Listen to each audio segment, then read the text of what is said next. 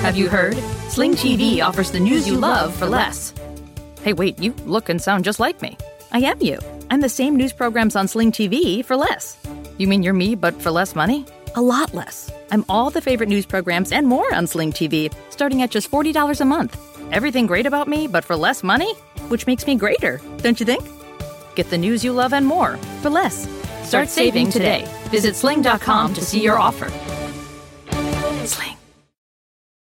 eBay Motors is here for the ride. Elbow grease and a whole lot of love transformed 100,000 miles and a body full of rust into a drive entirely its own. LED headlights, spoilers, whatever you need. eBay Motors has it at affordable prices. And with eBay Guaranteed Fit, it's guaranteed to fit your ride every time. Keep your ride or die alive at ebaymotors.com. Eligible items only. Exclusions apply.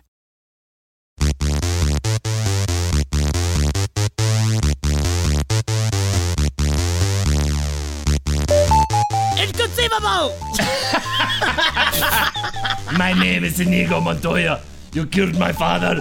Prepare to die. Our love is like a storybook story. Oh my goodness. I was obsessed with that song as a kid. No. And I mean, we're going to start off this episode just saying that Jeff and I definitely got into an argument because, like, this is a dumb song. It's like, you will never say that about anything in Princess Bride in front of me ever.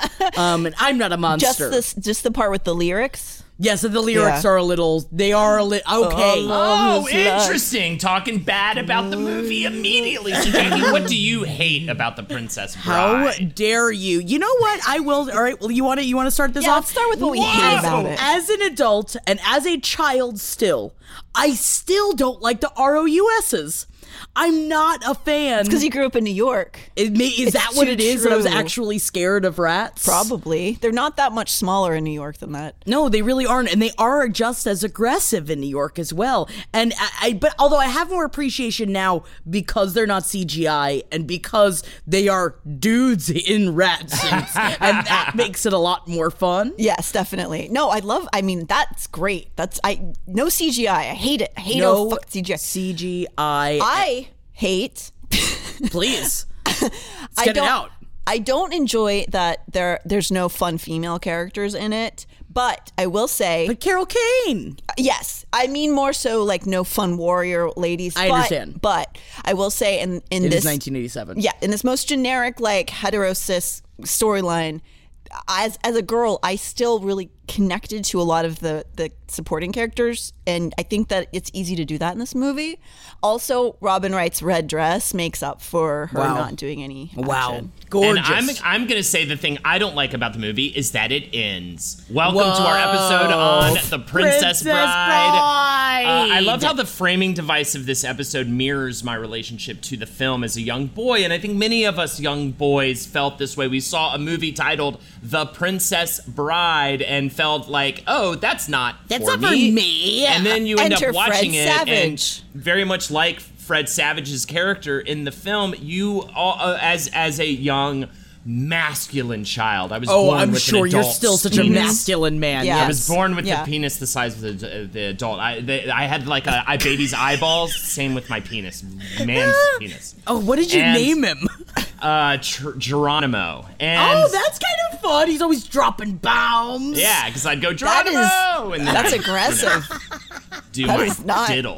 But anyways, let's not talk about my sex life as a child. Let's talk about this film and how I had the same relationship to it. But you start watching it, and the sword fights, and the many wonderful characters, the humor, comedy. And also the different fun characters. It's just the fact that there are such a wide range of characters that now, especially as an adult, you look at and you're like, man, they were having some fucking fun on that set. Oh my God, totally. And I mean, I think you might have also read the book, As You Wish. As You Wish. Which I already had in my Audible books. I will say real quick, so. though, I don't usually listen to audiobooks. Listen to As You Wish, Inconceivable Tales from the Making of the Princess Bride. They all read their own stories in it. It is all, like, every person, most of the people, part of the cast that are still alive are involved in the audiobook. It's awesome. It's so fun. Also, Cary Elwes, he does like the I don't know, what would you call it? Like the narration in between stuff. And he does really good voice impressions. Yes, he does. Of everybody.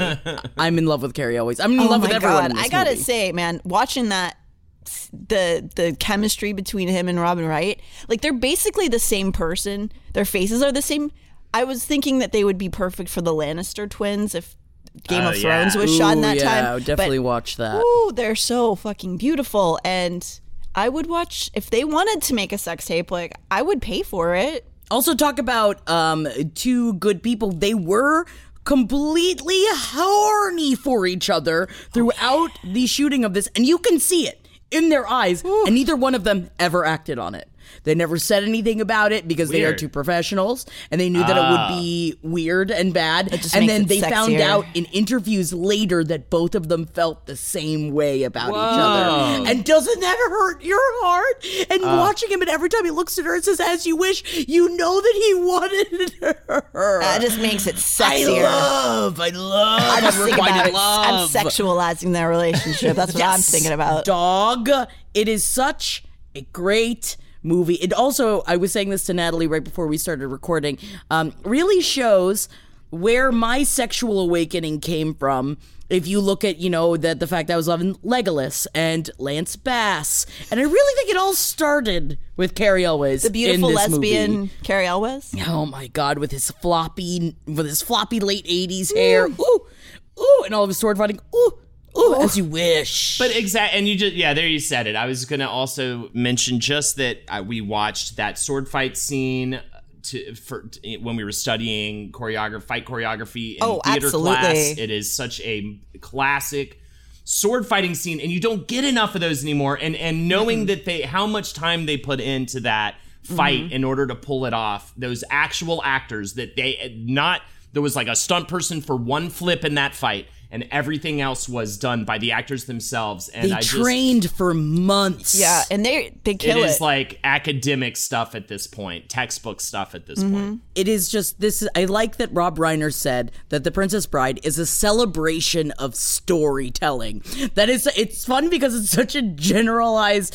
statement, but it makes sense for this because, and it was difficult to publicize. It's difficult to nail down what this movie really is because it bridges so many different genres in one, down to the fact that it's also it's a period piece that's set in real life, because the only thing that really sets it in the 80s are the scenes of the narrator throughout.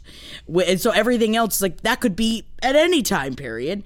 And it is, it's something that I will always put a smile on my face. It is comfort food, the movie. I mean, this is the ultimate sick day movie. And I mean, even you have a sick kid in it's so perfect for all of that. It is something you can always go back to and enjoy and throw on while you're putting a puzzle together or furiously grabbing at yourself. Maybe. Sure. I think it really comes through in this movie that so many, almost everyone involved was very respectful of the book that it came from, and also this movie in general, that everyone was trying to make the best movie they could. Jackie, and we can kind of start getting into it at this point, and it all starts with the book. Weren't you always trying to get me to read this book? Yes. Right? You love this book, I right? love this book. Can you speak towards that when you read it and why the book's so great? I think that it's such a great back and forth, especially in the book. It's a little bit, the narrator character is a little bit meaner towards the little boy, and I think that I was into that, and he was always kind of just, yes, he's always like, essentially like calling him a little fat kid, and I think that's why I weirdly identified with the book so much. But I love the idea because as a kid, I really thought that it was an abridged version of some other story that I had never read. And I was like, we'll talk about the framing device for the book. That was all very lies. Particular. Yes, Yeah. And I've never really looked into this before. And the fact that this movie was supposedly it was almost made like 6 times before it actually got made. And it's fun to read about how the generations of people that were also obsessed with this book, because I thought I was the only one. I thought it was mine. You know those things from a kid when you're just like, no one else knows about this and no one else cares about this except for me. And obviously that is not the case. But did you read the book before you saw the movie? No. I read the book afterwards. Okay, cool. But that, because I saw the movie, because this movie came out the year I was born, 1987, what? And so as kids, because also I've got 2 older siblings. I don't know if you guys know this. And so all 3 of us, even though there's a 13-year age gap, all 3 of us were obsessed with this movie as kids. Because again, it has everything in it. And it does. It's multi-generational. Again, like you said, it's very timeless except for the Fred Savage part. So it's easy for all people to sort of connect to it, I think. Yeah, dog. Absolutely. Let's talk about old Bill. Old Bill in 1973. And so our tale begins.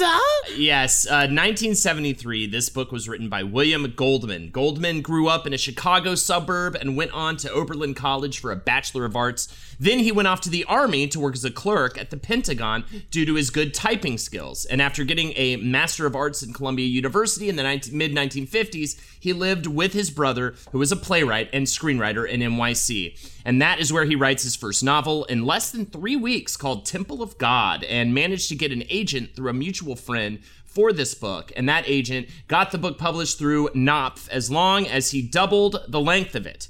Temple of God sells well enough in paper book to launch his career. Goldman said, the book, like most of my books, got crucified in hardcover and was a very, very successful book in paperback. And kind of mirrors Princess Bride, was not super successful in the theater, super successful on home video. Most of the books that I've written had their success in paperback, which is hilarious to me because, again, just like the movie. So he and his brother work on plays together through the 60s as he kept publishing novels as well. And his first screenplay writing gig was an adaptation of the short story Flowers for Algernon, which was the first play I ever acted in. 6th grade, I was cast as an extra, but in middle school plays... you don't even get any touch? In middle school plays, all the extras got lines. Wait a second, you did Flowers for Algernon, the play, in the 6th grade? In the 6th grade. It was 6th, 7th, and 8th graders. That's a choice to make. 6th, 7th, and 8th graders, right?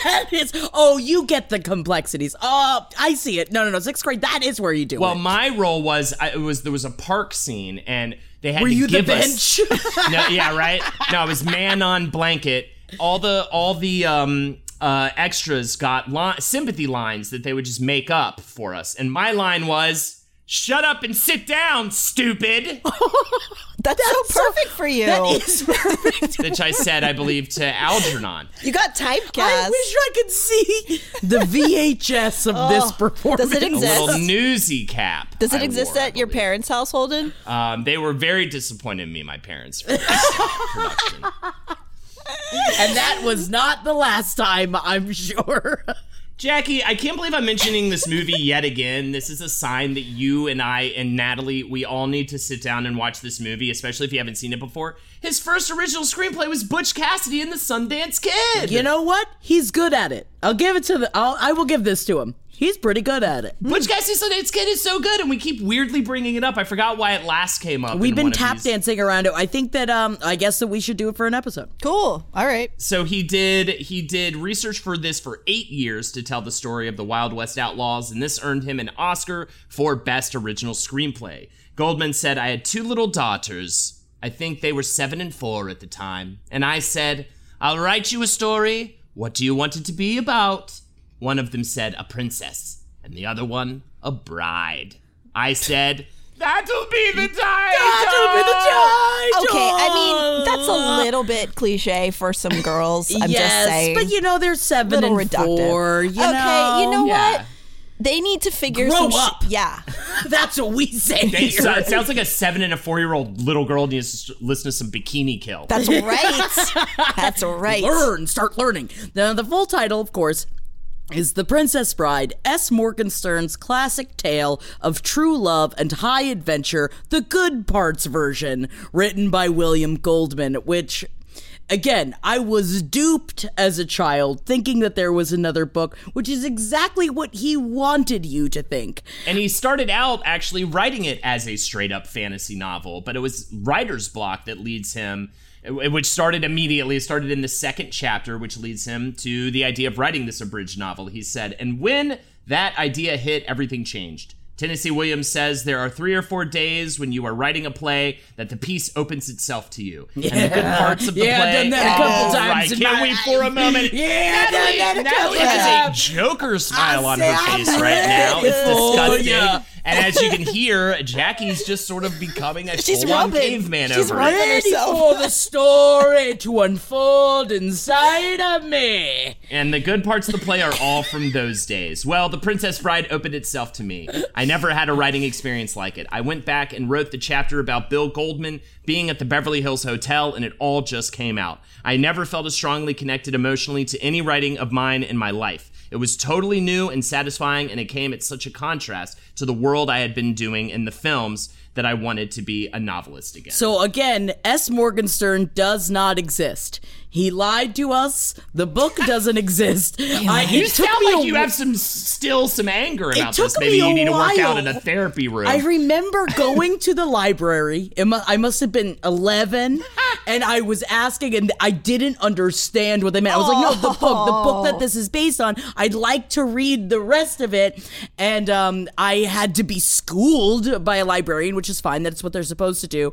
And I also enjoy that apparently in the introductions of the anniversary reprints of The Princess Bride, Goldman also goes into the details about these increasingly ludicrous fights with the S. Morgenstern estate and the family lawyers about him writing The Princess Bride. So he continued to unfold this non-story just in the introductions of the reprints. But it goes to show that, especially a dude that has written a bunch of other very amazing things, that even he knows that this novel was, to him, his most precious work to date. He says, the high point of my writing was I didn't know what I was doing, and Wesley was in the machine, and the bad guy came in and killed him. And until that moment, I never knew that was going to happen, and I got hysterical with tears. I've never had this before since. He explained of writing the book, after all these years of messing around with this, it's the only thing I ever did in my life that I thought was a successful day. Jesus. Wow. And because I love that he just wrote it and just came out of him, but he's like, but I don't want him to die. But wait, no, I don't want him to die. And that to the point, which is why I love that they keep that in the movie of like, wait a second, no, he can't be dead. Yeah. He can't be dead.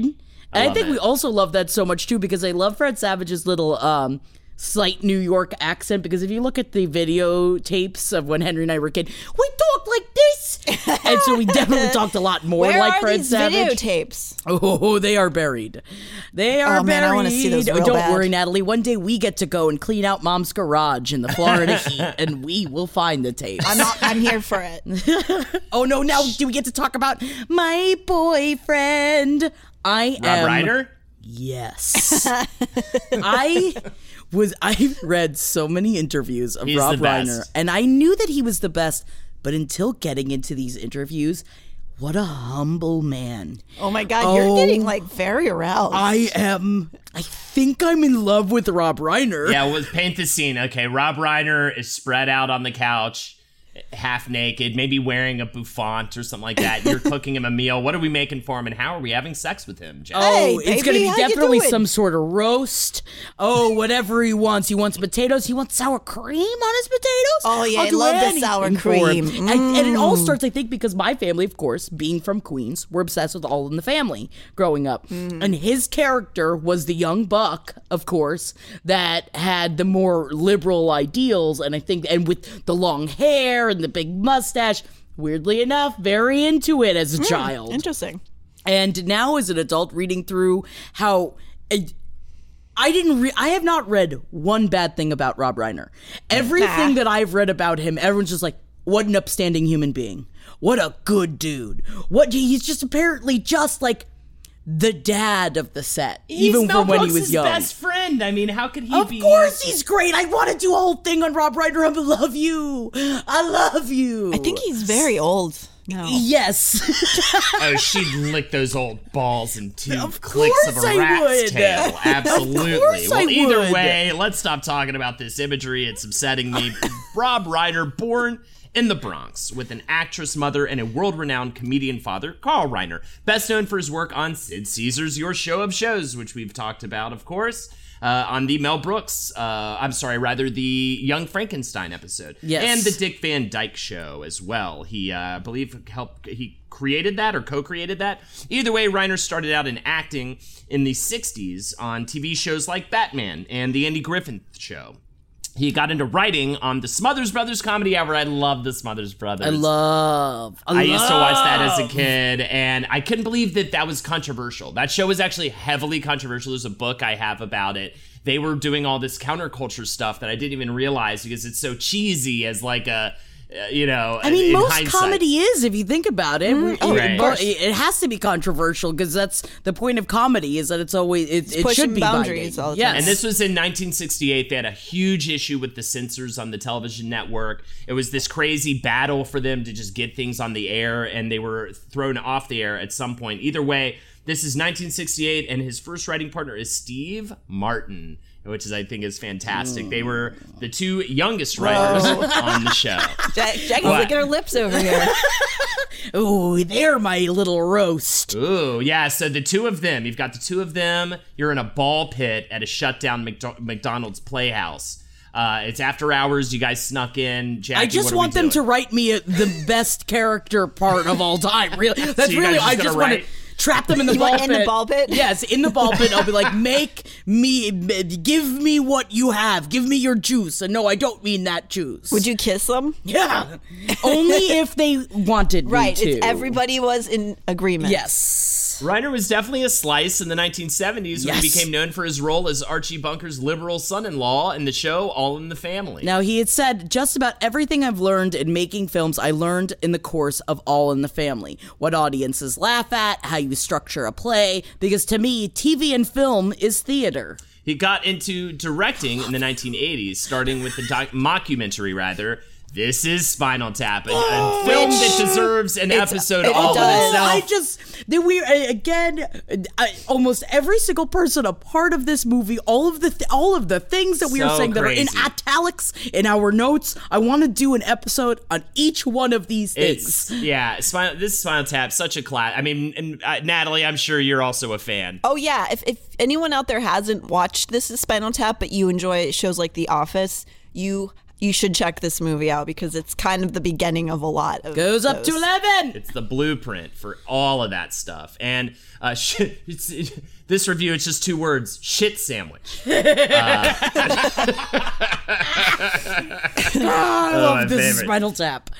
Planning an international trip and want to learn the language of your destination? Then check out the language learning program Rosetta Stone on desktop or as an app. Rosetta Stone is designed to immerse you in the language you're learning. Plus, the True Accent feature even gives you feedback on your pronunciation. Don't put off learning that language. There's no better time than right now to get started. For a very limited time, listeners can get Rosetta Stone's lifetime membership for 50% off. That's 50% off unlimited access to 25 language courses for the rest of your life. Redeem your 50% off at rosettastone.com today.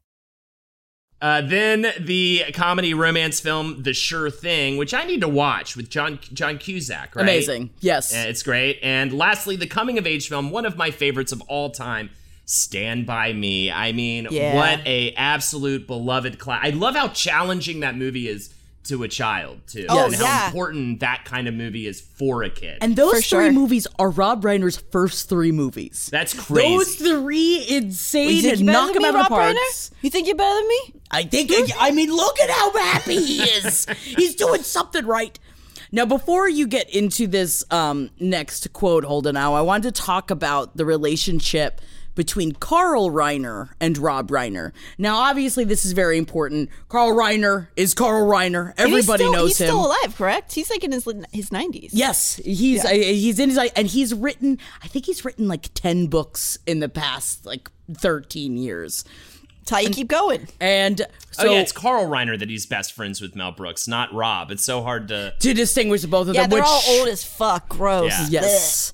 But also, Rob Reiner is friends with Mel Brooks as well because he grew up with them. Right. Now, So originally, Rob Reiner got the book, The Princess Bride, from his father.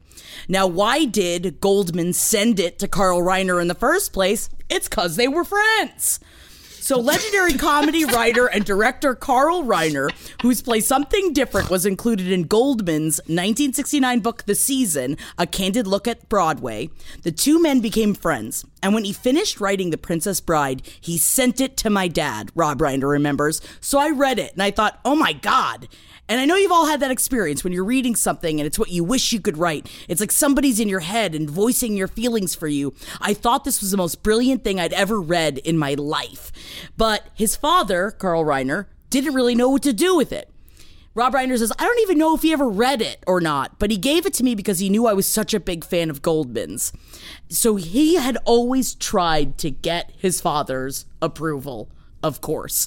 And he says, I was always and still am much more serious-minded and much more brooding and quiet and that kind of thing. My father's group of friends, Norman Lear included. So Norman Lear is the creator and the executive producer of All in the Family, right? He did a bunch of these sitcoms. Norman Lear also is one of the producers and gave the money to make Princess Bride. So Norman Lear is kind of his father figure, as well as Mel Brooks and Larry Gelbart and Neil Simon. What company? I mean, what an amazing company to have. And and he says, bucking a father who loves me dearly, but also can't see what abilities I have, and his being as visible as he was, and as talented, as successful as he was, that's a real tough thing to get by. When somebody who is as respected as much as my father doesn't give me the kind of encouragement that I might have to go ahead, that pretty much for most people, I think would be enough to say, okay, I'm not going to be doing this now as my living, because whatever it is you're going to do, you want your father or your parents to encourage it. Now, of course, my father's very proud of me. So this all comes from, so he gives him Carl Reiner the book. Carl Reiner says, no, thank you, gives the book to his son. And that's when he reads the book when he was in his 20s. And Rob Reiner had this to say about reading the fucking book. Wow. I read the book. That's not what he said. When I was in my 20s, because I was a huge William Goldman fan. Then, after I had made a couple of pictures, Spinal Tap and The Sure Thing, I started thinking of The Princess Bride. I very naively thought I could make a movie. Then I discovered that Francois Truffaut had tried, and Norman Jewison had tried, and Robert Redford had been involved. One after the other. No studio wanted to make a movie of The Princess Bride. Nobody was interested in it. By the way, a lot of this comes from the EW Oral History of The Princess Bride. Fantastic stuff. Check it out. Gotta give credit where credit is due. The first time that the movie was almost made, it was like to the point that it was right before getting the green light. It was in the early 80s, and it was Richard Lester who did A Hard Day's Night. He was attached to direct it, and Christopher Reeve, at the height of his post-Superman popularity, was going to play Wesley. Now, it shows you what Hollywood bullshit politics are, that it was the person that was the go-ahead of giving them the green light got fired over a weekend. A bunch of people get fired, and then the whole thing went belly up. Which is what happened. Yeah, that is something that happens constantly. You make it, even with TV networks, you make a deal with them, and then the entire board of directors gets fired, and then it's gone. Which is why, so right before this, author William Goldman had sold the film rights to The Princess Bride to 20th Century Fox for $500,000, and he also sold the right to write the screenplay himself. So that's when we will see that after all of these things falling through, Robert Redford, John Boorman, who did Excalibur, apparently, I don't even know how to say, Francois Truffaut, the French New Wave director, that he was so upset about it that Goldman buys the rights back because he didn't trust anybody to do the film properly, which is almost unheard of. I'm going to say Christopher Reeve is not a pretty enough woman to play the Dread Pirate Roberts. No, I think that he's not light enough, I feel like. Yeah, he's a big Hulko man. Yeah, exactly. Cary Elwes is lithe. Ooh, he is lithe. Yes, I want to have him like a little snake Roberts. All right, so either way, while making Stand By Me, a Paramount Pictures executive talks to Rob Reiner about what his next movie would be, and he requests The Princess Bride, but was refused since other studios had tried and failed, as we just discussed. such as 20th Century Fox paying Goldman $500,000, which we just discussed. All of that he's learning about on the set. Reiner said nobody was interested in it. We kept tearing the budget down. I had to try to sell foreign rights and video rights. I had to cut my salary. I had to cut the cast's salaries. It was crazy. I think we had like $16 million, which even at that time wasn't very much. In the script, it said the Army of Florin. I had 7 people in the Army of Florin. And also it goes to show of why Rob Reiner casts his friends. He's like, he's best friends with Billy Crystal. He's best friends with Chris Guest. Then he's just like, can you guys like come and do Just this do movie? it for really cheap. Yeah, Please. for like almost nothing. And that's how he got so many, like, and then listening to them talk about it, and it is such a family-based set. We will get into that. They all immediately became family because none of them were making really any money. And they were shooting out in the middle of nowhere for a lot of it. But it's just you just have to be lucky enough that all of your close friends are world-class actors who will then come to your movie. And by the way, your writer of the source material, this is so rare, has already won an Oscar, right? I believe, or at least nominated for his screenplay writing. So it's, of course, Reiner and Goldman work very closely together on this screenplay, and it shows. It is a great screenplay. Really, really fun. I love their relationship, and apparently when William Goldman passed, Rob Reiner had put out a tweet that said, "Losing Bill Goldman made me cry. My favorite book of all time is The Princess Bride. I was honored he allowed me to make it into a movie. I visited with him last Saturday. He was very weak, but his mind still had the Goldman edge. I told him I loved him. He smiled and said, 'Fuck you.'" And I just like that's such a good little tag of what their relationship was. Love it. Love it. All right. This is where I get into casting. And much like Young Frankenstein and Clueless, some of these other movies, it is such like a laundry list of names. And I'll try to be as brief as possible because there's so much to get through when it comes to these people. But some of the stories are great that I pulled from As You Wish Awesome. about them getting this insane cast together. It is just incredible. Let's start with Cary Elwes, which is very early on. Reiner wanted Cary. How soft to do you think his hair is? How soft? Ooh, How you soft? just you could lay on it, just go nestle in, and go to Yeah, I sleep. want to shave him, put it inside of my pillows. Ooh, yeah. Tie Okay, it up in little that's knots it. and tie little doll heads to it. Yeah, of course. You know what, Wallace Shawn, do you want to kiss me?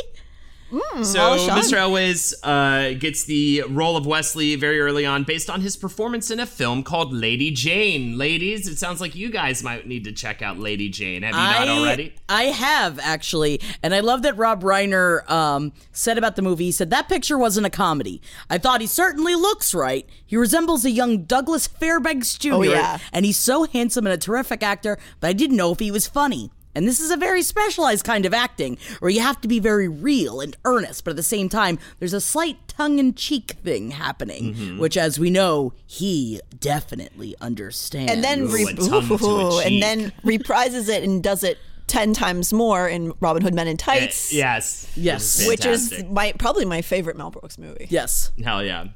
So, yes, Cary Elwes came from an artistic family with members already in the film business. He went to the London Academy of Music and Dramatic Arts before moving to the U.S. to study acting at Sarah Lawrence College, as well as the Actors Studio and the Lee Strasberg Theater. So all the same places I guess he's everybody good at studied it. who was in Young Frankenstein, and Film Institute. And in the early 80s, studied under Al Pacino's mentor, Charlie Lawton. But he made his acting debut in the British historical drama film Another Country before getting the role of Guilford Dudley in Lady Jane, acting across from a very young Helena Bonham Carter, by the way. And that is, of course, what catches Reiner's eye. It was much more difficult, however, for them to find their buttercup. Now, what I do love, too, is that essentially what Rob Reiner did was to convince people to be in this movie. So when Cary always gets the ask that they're like, the director wants to come out and meet you, because he was in Berlin shooting something at the time. And Cary Elwes loved the book, The Princess Bride. So when he sits down with Rob Reiner and his buddy, they're sitting down in Berlin, And, like I said, Rob Reiner was nervous he wouldn't be funny. So they ended up joking around about SNL for like an hour and a half. And then Rob Reiner gives him one of Wesley's monologues. But Cary Elwes knew the tone and knew exactly what he wanted. He did half of the monologue, and Rob Reiner's like, "Stop, you're good. You got it." And then Cary Elwes like, "Do you want to go like get a drink or something?" And they're like, no, we're getting on a plane to Paris. We got to go meet Andre the Giant. And so in my brain, it was just them going from place to place. Like, it made me think of like the Muppets. Picking them up as they go along. I'm like, of course I want to be a part of your merry band of gentlemen. I don't think it's that far off from the truth. I don't think so. I want that life. Yeah, please. Buttercup, much more difficult for them to find. Goldman said, "We had a terrible trouble finding a Buttercup because she had to be so beautiful. We had all kinds of pretty girls come in, but they weren't this staggering thing." Robin Wright was raised in San Diego and got into modeling at the young age of 14. She got into acting at 18 on the daytime soap opera Santa Barbara. This was her first feature film, but they do speak about how being in a soap opera, you really learn a lot about acting very fast because of the consistency of the work. Oh, yeah. It's like a 9 to 5 acting job. Yeah. No, yeah, it says that in the credits at the end, and I actually didn't realize that at the time, but it says, and introducing Robin Wright, yes, who is a literal goddess. Yes. Yeah. And especially with this quote. So they also did have a casting director, Jane Jenkins, who says that this was still her favorite movie to cast. And so when Robin Wright came in the initial read, she was fine. But when the callback, they asked her to do a British accent, and because her stepfather is British, she nails it. So when she went to go meet Rob Reiner and Goldman for the first time, that's when it felt like fate, because Jane Jenkins explained that the team made arrangements to meet at the director's house that weekend. She says, "I will never forget this for as long as I live. The doorbell rang. Rob went to the door, and literally, as he opened the door, Wright was standing there in this little white summer dress with her long blonde hair, and she had a halo from the sun. She was backlit by God." And Bill Goldman looked across the room at her, and he said, "Well, that's what I wrote. It was the most perfect thing." That's amazing. Chris Sanderson, who played Prince Humperdinck, said, "Robin always had a very strong sense of herself." Sarandon, Chris Sarandon. What did I say? Sanderson. It's Susan Sarandon's ex-husband, actually. Oh, interesting. I was wondering if there was any relation. Great. It's Chris Sarandon. He has such a great bitch face. I know. That's what I was saying to Henry last night when we were watching it. I was like, it's like a double-edged sword of having a punchable face, because then you have to play that part, but then at least you get cast all the time. Yes. All the time, because people need that. Yeah, Sarandon. Chris Sarandon, who played Prince Humperdinck, said, "Robin always had a very strong sense of herself, and yet there was always a sense of mystery about her as well. I'm sure everybody fell a little bit in love with Robin on the shoot, whether we were attached or not." Yeah, especially Cary Elwes. Oh my God, they loved each other. Sarandon had done a bunch of Broadway TV and film before The Princess Bride, including as Dr. Tom Halverson in The Guiding Light, and Al Pacino's transgender wife in Dog Day Afternoon. He keeps coming up in the show for no reason. What, Al Pacino? Yeah, Al Pacino, weirdly, keeps coming up. Right. Cocaine! Whoa. I know, guys, it's me. It's not Al Pacino, it's me! God, thank you. Thank you for dispelling the rumors that I was doing a podcast with Al Pacino. Can we talk about Mandy Patinkin, for the love of the Lord? Talk about another one that if he said, "Jackie, I want you to be with me for the rest of my life. However, we gotta go live in Antarctica," I say, "Well, I get to putting furs on me because I'm wearing a seal," and that's what I'm gonna say. And I love seals, and I would wear a seal for him if he asked me to. Or even if he didn't ask you to. If he didn't ask me to, if he just if he said, "Come, Jackie," and you said, "I'll put a seal on it." I'll put a seal on it, yes. Mandy Patinkin said, "The moment I read the script, I loved the part of Inigo Montoya. That character just spoke to me profoundly. I had lost my own father. He died at 53 years old from pancreatic cancer in 1972. I didn't think about it consciously, but I think that there was a part of me that thought, if I get that man in black, my father will come back. I talked to my dad all the time during filming, and it was very healing for me. What a beautiful quote. And just like in reading through too, where part of where he put his fierceness of studying the sword fighting before, and just thinking that in his brain, he really did. And he even says, like, I know this kind of sounds silly, but his father died of cancer. And he's like, when I was fighting the six-fingered man, I was fighting his cancer. In my head, when I said, I want my father back, you son of a bitch, he's like, I was in that moment, to the point that apparently Christopher Guest was terrified of him. Because Christopher Guest was like, I know that you are into it. I'm not the cancer. I love you. We are friends. Because he just, he got that into it. Mandy Patinkin went to Juilliard and started out in musical theater, playing Che in Evita, I believe in the first Broadway run, for which he won a Tony Award in 1980. He then jumped to film with Yentl and Ragtime before doing the role of Inigo Montoya. I love to, if you watch any videos of him currently, there's this one interview, and he was being interviewed on a morning show, and all of a sudden the dude that was interviewing him, one of them, got up and he's like, I'm so sorry, I have to go. And he's like, is everything okay? Is everything all right? And he's like, my wife, she's about to give birth. I have to get to the hospital. And he just goes, Mazel, oh my God, what are we doing here? Go, get out of here. And then the guy goes and he's like, I don't want to talk about the movie. He's like, what a beautiful day. What a beautiful day for a baby to come into this world. Mazel, all I'm thinking about is how his life is going to change. That his life is going to change for the better. For the rest of his life, he's going to look at that kid and he's like just going on and on. And I love Mandy Patinkin so much. Isn't he also being super active with the Black Lives Matter? Lexi pointed me to his Twitter. Every day he's doing massive donations to a Black Lives Matter campaign. It's pretty amazing. So check out him on Twitter. It's very heartwarming on over there. Can we talk about Wallace Shawn? I'll do a quote in his own voice. I was not the first person they wanted for the part. Unfortunately, my agent at that time believed that it would be helpful for me to know who they actually wanted, so he told me it was Danny DeVito. Looking back on it, it didn't help. Danny is inimitable. Each scene we did, I pictured how he would have done it, and I knew more lisp. I could never possibly have done it the way he could have done it. It made it challenging. I mentioned it to Danny since. I said, of everything that I have ever done since birth, the thing that is most well known is a part I had because you were unavailable. This is also, throughout the book, he talks about how nobody wanted him, but everybody did. They had to convince him to play the part. It's so ridiculous that he's so insecure about it. But he was so nervous about it. But it's so, what I love about that part is he didn't really necessarily understand the comedic part that they were asking him to do. So he was just very uncomfortable being like, I can't do a Sicilian accent.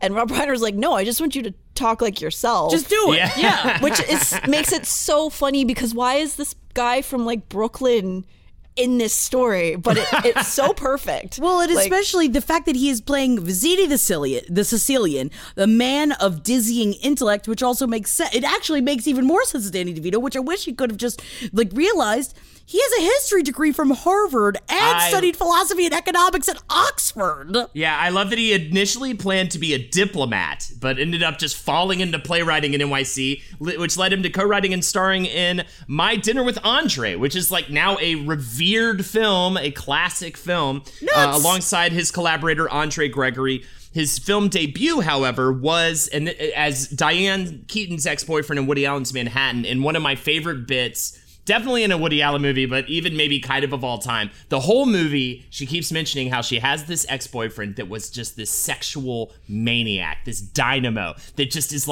so mind-blowingly amazing in bed. It's just unbelievable. And then when Woody Allen finally meets him in person, it's Wallace Shawn. And he's like, what? This guy?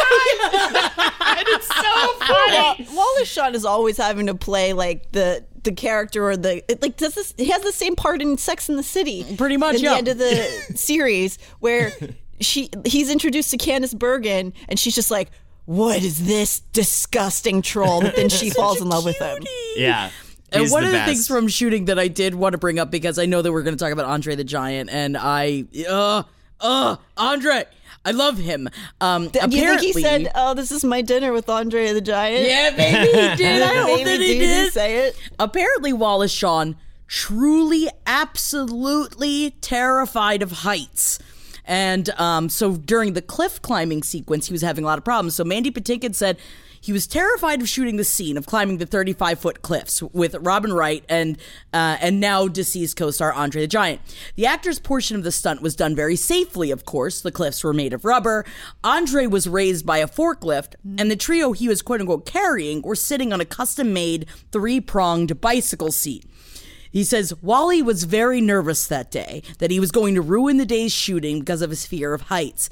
And there he was in this medieval snuggly on Andre's stomach, and he was really quite frightened. And Andre, in his inevitable beauty, just patted him on his head and on his back, and he said, "Don't worry, I'll take care of you." How adorable so is that? Also, Wallace Shawn, chill out, man. You're not ruining anything. He's very, he's that's why he was so good as Vizzini, though. Oh, yeah. Anxiety-ridden. So great. Goldman had always wanted Andre the Giant to play Fezzik. Reiner said, "I met him at a bar in Paris. Literally, there's a landmass sitting on a bar stool. I brought him up to the hotel room to audition him. He read his three-page scene, and I couldn't understand one word he said. I go, oh my God, what am I going to do? He's perfect physically for the part, but I can't understand him. So I recorded his entire part on tape, exactly how I wanted him to do it, and he studied the tape. He got pretty good." Yeah, because he's from France. He's French, so he was nervous about his ability to say the Englishes. Say the Englishes. That's what they say. I implore you to watch Andre the Giant, the documentary. Yes, it's so that is good. on HBO. It opened my eyes to so much about him.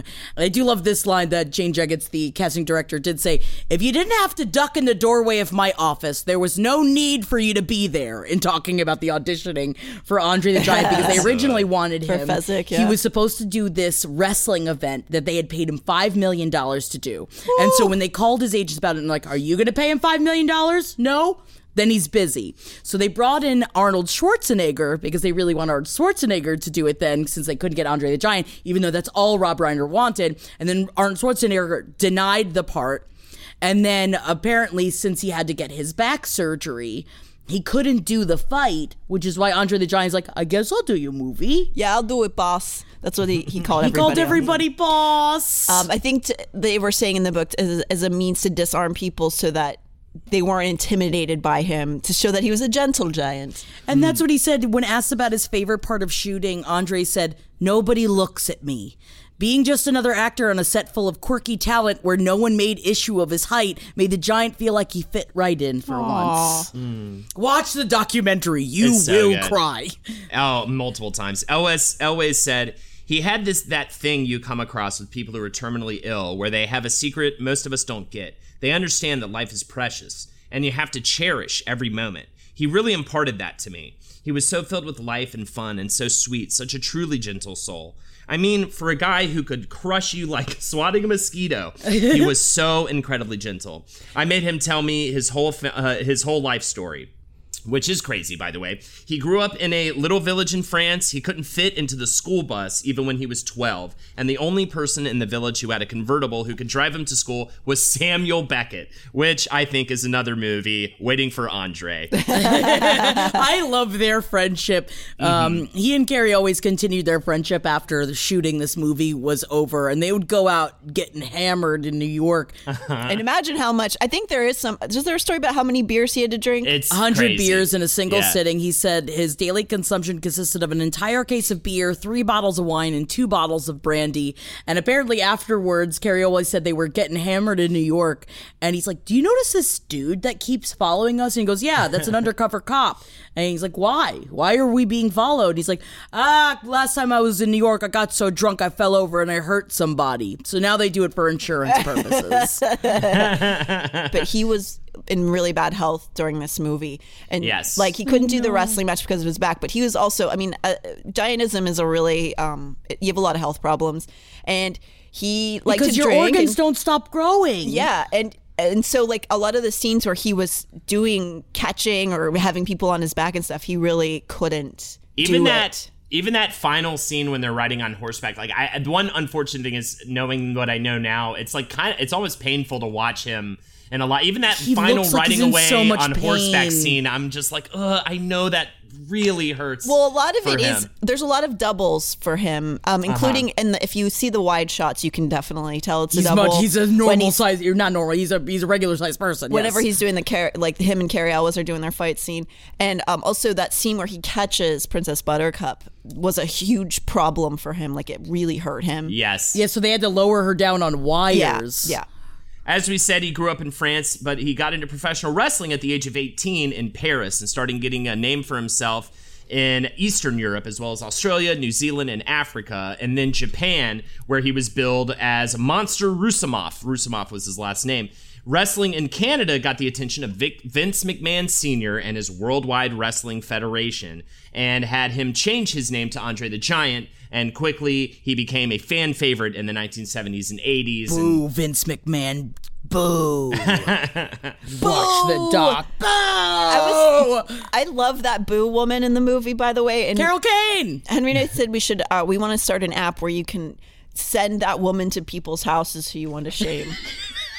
Planning an international trip and want to learn the language of your destination? Then check out the language learning program Rosetta Stone on desktop or as an app. Rosetta Stone is designed to immerse you in the language you're learning. Plus, the True Accent feature even gives you feedback on your pronunciation. Don't put off learning that language. There's no better time than right now to get started. For a very limited time, listeners can get Rosetta Stone's lifetime membership for 50% off. That's 50% off unlimited access to 25 language courses for the rest of your life. Redeem your 50% off at rosettastone.com today.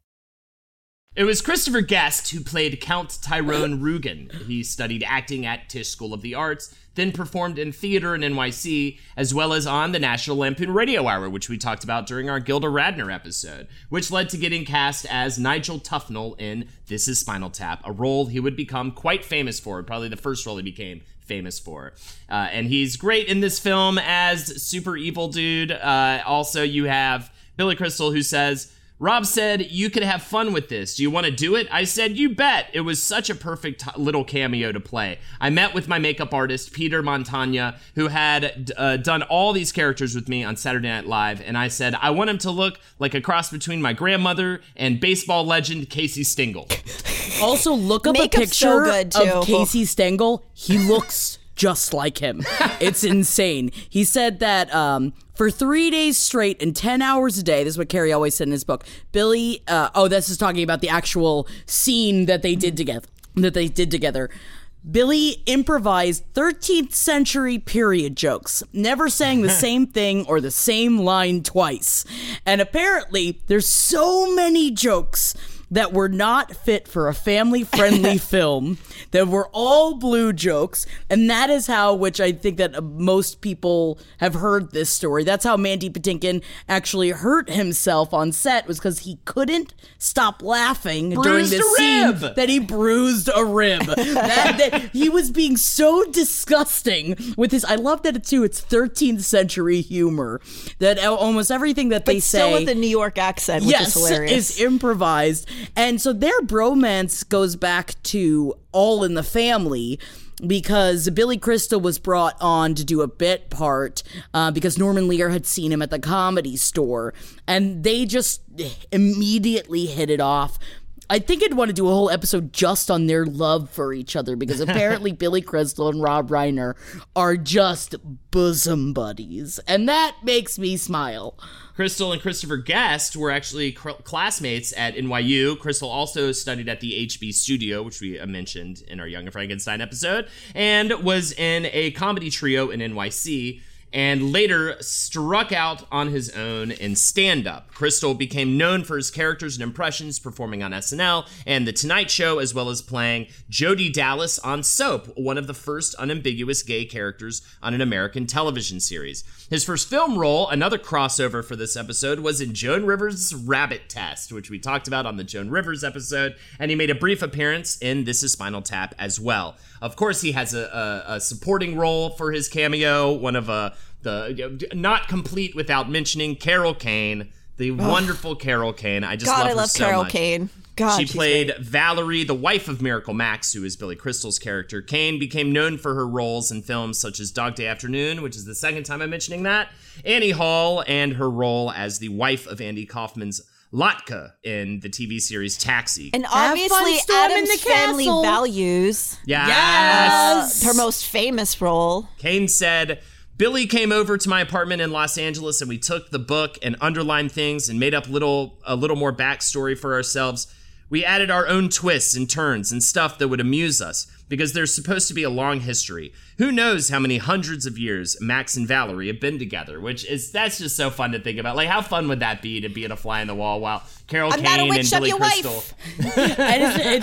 And especially that Rob Reiner had essentially said to both of them, "You're in the rubber, so do what you want." Talking about because they had to wait for so long to get all the makeup put Well, on. it is such a little encapsulated sequence. I bet you they just had free reign. Like, they kind of just got to do whatever they wanted in that little room. Oh, yeah. You just said have fun storming the castle. That was improvised. Have fun storming the castle. As was don't go swimming for an hour, a good hour, a lot of stuff. They just let them go An MLT, bananas. a little mutton, lettuce, and tomato. Didn't they have to replace Elway's on the bed with a body double because he was laughing so Yes, hard? and they also, Rob Reiner kept having to also leave the set because he kept ruining takes because they were laughing so hard. But also what I love is that watching it now, that's the same thing like you had just said, Holden. Watching it now, I'm like, man, what I would give to hear the blue shit he was actually saying.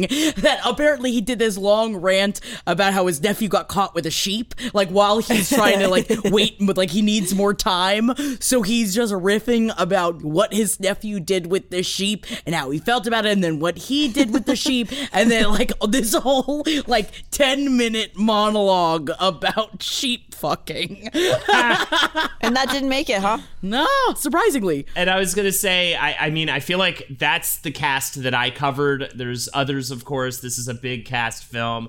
Those are the, I mean, but that's my coverage of our cast. I wanted to talk about that sword fighting, y'alls. Please. Oh, quickly, can I give honorable mention Please. to the albino guy? Yeah. I did, like, again, didn't mention him because I was just like, there was so much We're to just cover, doing but the big ones. Yeah, he's that's fantastic. Peter He's so Cook, good. right? Yeah, I believe that is his name. He's fucking hilarious. I briefly mentioned the Boo Witch lady in The Dream, who's one of my favorites ever, and I want somebody to follow me around and do that to people I don't like. Oh no, Peter Cook was the marriage. Again, him, marriage. Yeah, he's amazing. Today. Also, we were both laughing a lot last night at the red-haired like minion guy of Prince Humperdinck. He's great in it. He's With one who's great. holding the key. Everybody in the movie is just so fucking good. All those little parts, it really make the whole thing so fantastic. Mel Smith is the person that plays the albino. Yeah, he's despair. Yeah. So let's talk about the sword fighting. It is such a big part of this film. Again, like studied in classes and whatnot. The fight between Wesley and Inigo is described in the script simply as the greatest sword fight in modern times. That's what they had to recreate. Patinkin said, I knew that my job was to become the world's greatest sword fighter. I trained for about 2 months in New York, and then we went to London, and Carrie and I trained every day that we weren't shooting for 4 months. There were no stuntmen involved in any of the sword fights, except for one flip in the air, which is incredible. Well, yeah, there's a couple of scenes that are obviously gymnasts, the flips. but Yeah. the rest of it. Elway said, Mandy and I got so good at both left and right-handed fencing that by the time we showed the sequence to Rob, we'd gotten too fast, and the fight was over very quickly in a couple of minutes. Rob went, that's it? You guys have to go back and add some more. I love it. So to help the actors appear ambidextrous, because both of them start off fighting with their left hand and then they go, left-handed. Apparently, 2 identical but mirrored sets were constructed to make it appear that the pair were just as good with their other hand. So the entire time, so they did only study with their right hand because both of them are right-handed actors. So, but that's to the point that not only they had studied for like 6 months, as well as built 2 separate sets to make it the greatest sword fight of all time. Again, Rob Reiner was so ready. He wanted to make this movie as perfect as possible, according to the book. I love it too that in talking about the Christopher Guest, the fight with the six-fingered man as well. I said this earlier that Christopher Guest was actually scared of Mandy Patinkin. But what I do love this, and it makes me think of all the times on set and in thinking about transferring over to like when you're doing comedy on stage versus comedy on a camera. Apparently, Christopher Guest said, I was so into it, I was making the sound of the sword hitting the other sword. I was doing the ching, ching, ching, ching, because that's what you do when you're a kid. And Rob said, cut, you don't need to do that. We're going to put in the sound of the swords later. So funny.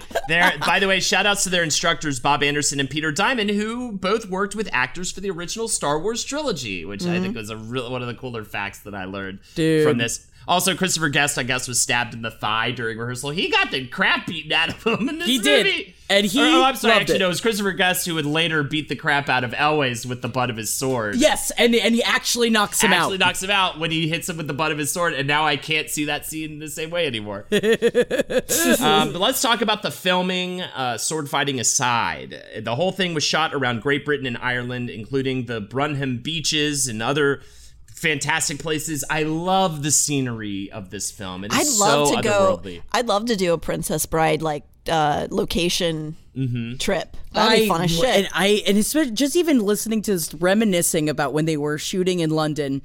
So Rob Reiner sat down for this interview talking to a dude that was British, and he goes, "Hi, I spent some time in London when I was making The Princess Bride."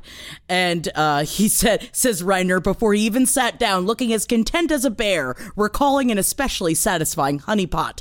He says, "That was a great experience. We were shooting in Haddon Hall, which was built in 1086, and I'm sitting there with Chris Guest and Mandy Patinkin, and we start singing that old rock and roll song, What's Your Name? What's your name, little girl? What's your name?" And he says, we were singing What's Your Name in 3-part harmony in this echoey old hall. I'm thinking, 1,000 years ago, did anybody ever think we would be here doing this? It was such a surreal moment. Guest said every day was really movie camp. There are a lot of times when you're on a movie on location and you're kind of a loner and you stay in your room. This was an uncommonly friendly gang of people, and Reiner even rented a house in England near the sites of shooting to have folks over for meals and get-togethers, which created this family-style atmosphere. Everybody just hanging out. Yes, Robin Wright said, we would go over to Rob's house, they would cook dinner, and somebody would pull out a guitar and start singing songs. Rob would sing. It was a real family, and we laughed so much. In the book, according to Gary Elwes, they did that because the food was really bad where they were, because they were out in the middle of the countryside. So Rob Reiner got a hibachi, and he would make hot dogs and hamburgers for everybody. Food for everybody. Great. And I have got some quotes just in general as Rob Reiner as a director on set. And Billy Crystal said, the only problem with Rob is that he's too good of an audience. So he laughs in a ruined takes. You have to tell him, go home. You'll see it tomorrow. He has the greatest ear for comedy of any director I've ever worked with. Mandy Patinkin said, he's a real actor's director. He's an actor and he loves actors. He takes care of you. Also, the confidence that he gives you where you feel like you can try anything. There's nothing you wouldn't try that he suggested. It's an incredible trust. And he says, I'll never forget, Rob said to me, what I really want the actors to do in this movie is, as though they're holding their card, their poker cards in their hand, but they're just hiding one card. And the one card was the twinkle in their eye. The one card was the fun they knew was underneath everything they were saying. And I never forgot that image, that there was always a little secret, and that secret was the fun. Yeah, whatever. That's kind of weird. I like that there was a because even in such a, because it does weirdly though make sense. You look at it and they're all acting it so seriously, but in such a way that you know that it's funny, down except for that scene, especially between Mandy Patinkin and Christopher Guest, because it makes me think, like, it did remind me, I remember when, not to bring this up right now, but we're talking about the actual book and not the person, like the not my daughter, you bitch, in Harry Potter with Mrs. Weasley. Yes. That's the only curse in the entire movie. And that moment is so upsetting and it's so satisfying. Oh yeah, definitely, it's cathartic. That you needed that wink of fun, but you also needed that seriousness as well. You needed a real actor. Yeah. 2 real actors to be able to do that. No, but I really feel like that's one of the themes that really makes this movie good for audiences to watch, is the resilience in the characters. Like, that character was stabbed in the gut, and he just the more he wants to avenge his father, the more he wakes himself back up. Name is Inigo Montoya. You killed my father. Prepare to die. It's very inspiring and passionate. Also, I wanted to mention quickly about that scene. I thought maybe that was a set because the room is so cool and interesting, but that's actually a real place in Kent that they shot. That is a castle with that fireplace on the ground, that huge fireplace. I love that's real. that. And I want one of Let's those go. now. That's All right, awesome. I want to go. One day, while on break from shooting, Elwes took an ATV ride around the countryside and ended up breaking his big toe, which he hid from production. And actually, you know who he was on the ATV ride with? Andre the Giant. Andre the Giant, I guessed it. Yes. So in the scene in which he's disguised as the Dread Pirate Roberts, and he tells Buttercup that life is pain, and as he stands up, you can actually see him leaning on his right leg because of that injury, which he hid from everyone. Anybody who says otherwise is trying to sell you something. Anything else you have on the filming before we talk about music and the film's release? I really love that everyone was so into it to the point that they didn't use a whole lot of stunt people for it. That when Elwes jumps into the quicksand and the fire swamp, he did that stunt. That's wild, and man. there was a It trap really is door. crazy. Yes, there's a trap door underneath a layer of sand, and then there was foam padding underneath. So originally the direction called for Wesley to jump in feet first after Buttercup. But Elwes argued that this wasn't particularly heroic, so switching up the direction was a risky move. If the trap door wasn't opened at exactly the right instant, Elwes risked hitting his head into the floor or breaking his neck.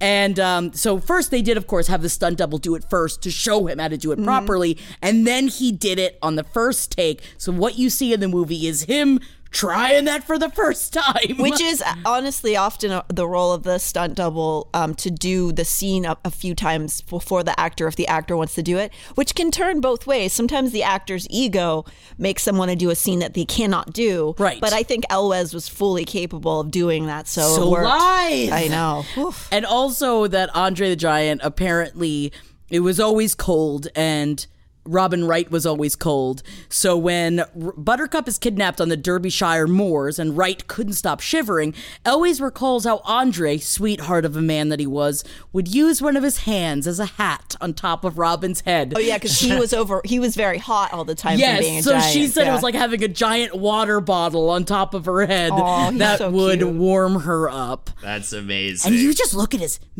hands are just... Reiner said he always looked forward to seeing him on set every day because he would get a handshake with him and he would just watch his hand disappear into Andre's hand. He thought it was so cool. And Gary Elwes says to Google the image Andre the Giant beer can to see how insane his hands are. Nuts. Last thing I will say is all I can think about in that quicksand scene is whoever's holding the trap door and the cold sweat they must have been breaking out into. Terrified. Because at that point in the movie, he couldn't get hurt. They didn't have the money for him to get hurt, which is also why he hid breaking his toe, because he knew that they didn't have the money and he was worried that he was going to lose the job. Right. So, the music, of course, done by Mark Knopfler I of love his life. Dire A Straits. storybook story. It's not a bad song. It's maybe not for everybody. Dire Straits, Money for Nothing. We are the Sultans of Swing. Bow, bow, bow. We're just like the Dire Straits. Absolutely. He did it on the one condition that the baseball cap Reiner's character wore in This Is Spinal Tap be seen in Fred Savage's character's bedroom, which he later said he was just joking about. But Reiner did manage to get a replica of it made since he no longer had it. It's because Mark Knopfler was obsessed with This Is Spinal Tap. Also on Fred Savage's wall we noticed last night is a very weird demonic Santa Claus. Yeah. Which I think you should check out. Yeah. I really love the set deck of his room. I think they had a lot of fun with it. And also, which I didn't realize, and it does make me sad because I feel like it should have been up for more, that the storybook Love, which was written and performed by Willie DeVille and Mark Knopfler. It was nominated for an Academy Award. It was nominated for an Academy Award. It was the only nomination that they got, and it was for Best Original Song, and it lost to, which does make sense, I've Had the Time of My Life from Dirty Dancing. I mean, because it's not the best song, I understand. It's almost like they had the theme and then he just put some words on top of it quickly. But if you think, but the rest of the music is all offshoots of the song, just done with like synthesizers in different ways throughout the rest of the movie. And I think isn't it that way though? Isn't it the reverse that they made the themes and then he just like put words on it? Yes, pretty much. Yeah. I think it's really what happened. And I understand why, not to call him out again, why Jeff is like, I never I heard this song. But it's because I would watch it on VHS and I would watch it all the way through and I liked the song, so I would always leave it on. Sure. And he had never really listened to it before, which is why he was making fun of it. Wow. Divorce. Yeah. Their love is like a storybook story.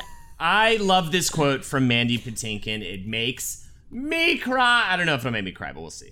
Ooh, it makes me lie. Oh, no. I've got another one that made me cry about, also by Mandy Patinkin. I think it's a different one. He's so great. I just love him. But he said this. I'll never forget the first screening. Everyone came to LA on their own dime to see a rough cut. Gilda Radner was there with Gene Wilder. Mel Brooks was there. All these people Rob grew up with. I sat with my wife watching the film, and at the end, I was crying. My wife said, "What's the matter?" I said, "I never dreamed I would get to be in anything like this." Oh, love Mandy Patinkin.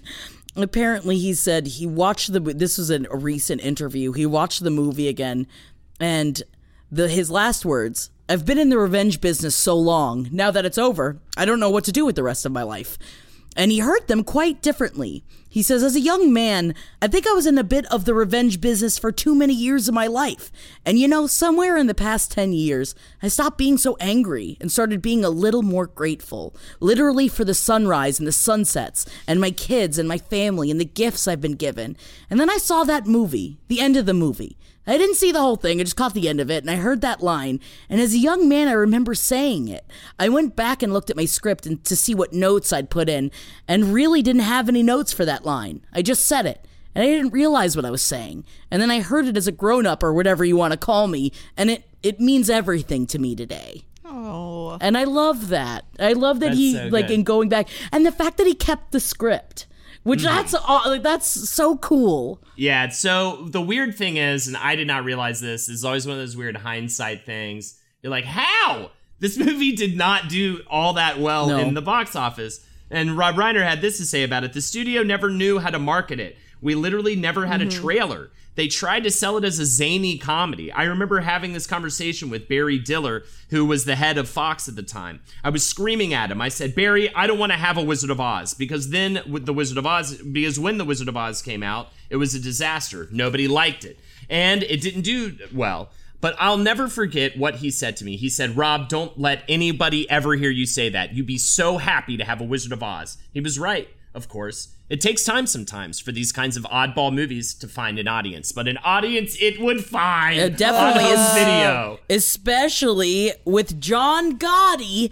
Apparently, many years ago, the Princess Bride director Rob Reiner was out at a restaurant in Little Italy when in walked Gotti and a crew of 6 henchmen. Reiner finished his meal and walked outside, coming across one of the wise guys standing in front of a limo.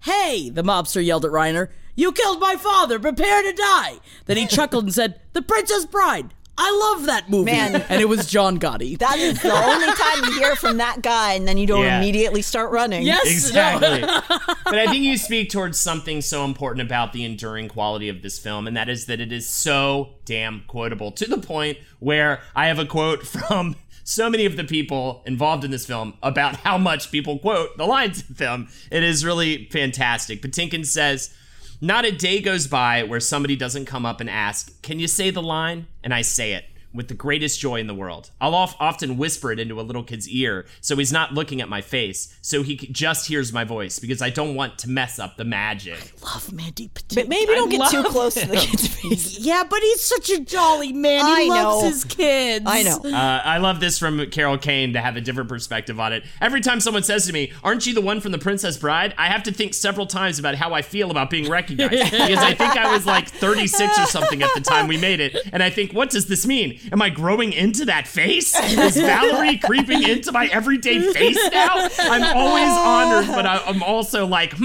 how should I feel about this? I think it's so good. And then Wallace Shawn, my heart goes out to him. It's safe to say that 3 days don't go by without somebody shouting "inconceivable" to me in the street. Many of them not particularly imagining that anyone else on Earth had ever thought of doing it before. It's like when people find out that my initials are Jay-Z. And they're like, like Jay-Z! Like Jay-Z! And I'm just like, yep. That's it. What else do you say about that? Yep. Yes. Right. Yes, indeed. Billy Crystal is the last one I have for this. I think every time I'm out, someone will either say to me, "You look marvelous," or "Have fun storming the castle." And when I get "Have fun storming the castle" and they ask for an autograph, I know they're special people, so I'll use my best penmanship. I do love that the cast is openly against a sequel. William Goldman started writing it, and also against a reboot as well. Yeah, and they are vocal about it. Leave Good. it alone. This is not the one.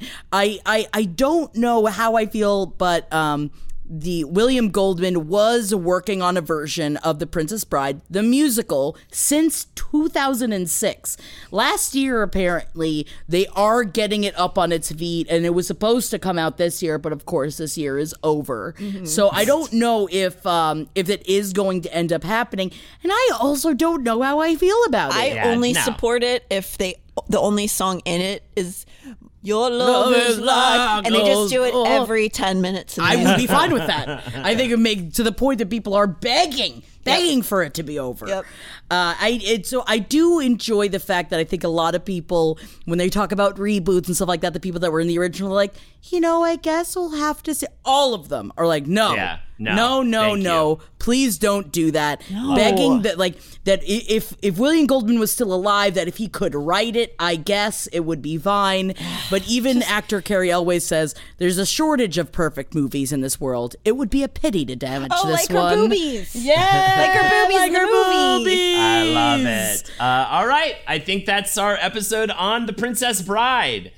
Check us out on Patreon, patreon.com/Page7podcast. You can find me on Twitch with Jackie on Friday nights, twitch.tv/Holdenators Ho. Fantastic stuff going on over there. And by fantastic, I mean drunk. Natalie? Yes. We're at Page 7 LPN, and I'm at The Natty Jean. And check out all the episodes of Trollville up on YouTube. Nice. And I'm Jackie Zabrowski. And please check out, if you wish, as you wish, Inconceivable Tales from the Making of The Princess Bride. I'm telling you, the audiobook is amazing. And watch that Andre the Giant documentary. Yes. It will make you cry. I love you guys. You can follow me on Instagram at JackThatWorm. And we will talk to ya next week. Bye, everybody. Bye. This show is made possible by listeners like you. Thanks to our ad sponsors, you can support our shows by supporting them. For more shows like the one you just listened to, go to lastpodcastnetwork.com.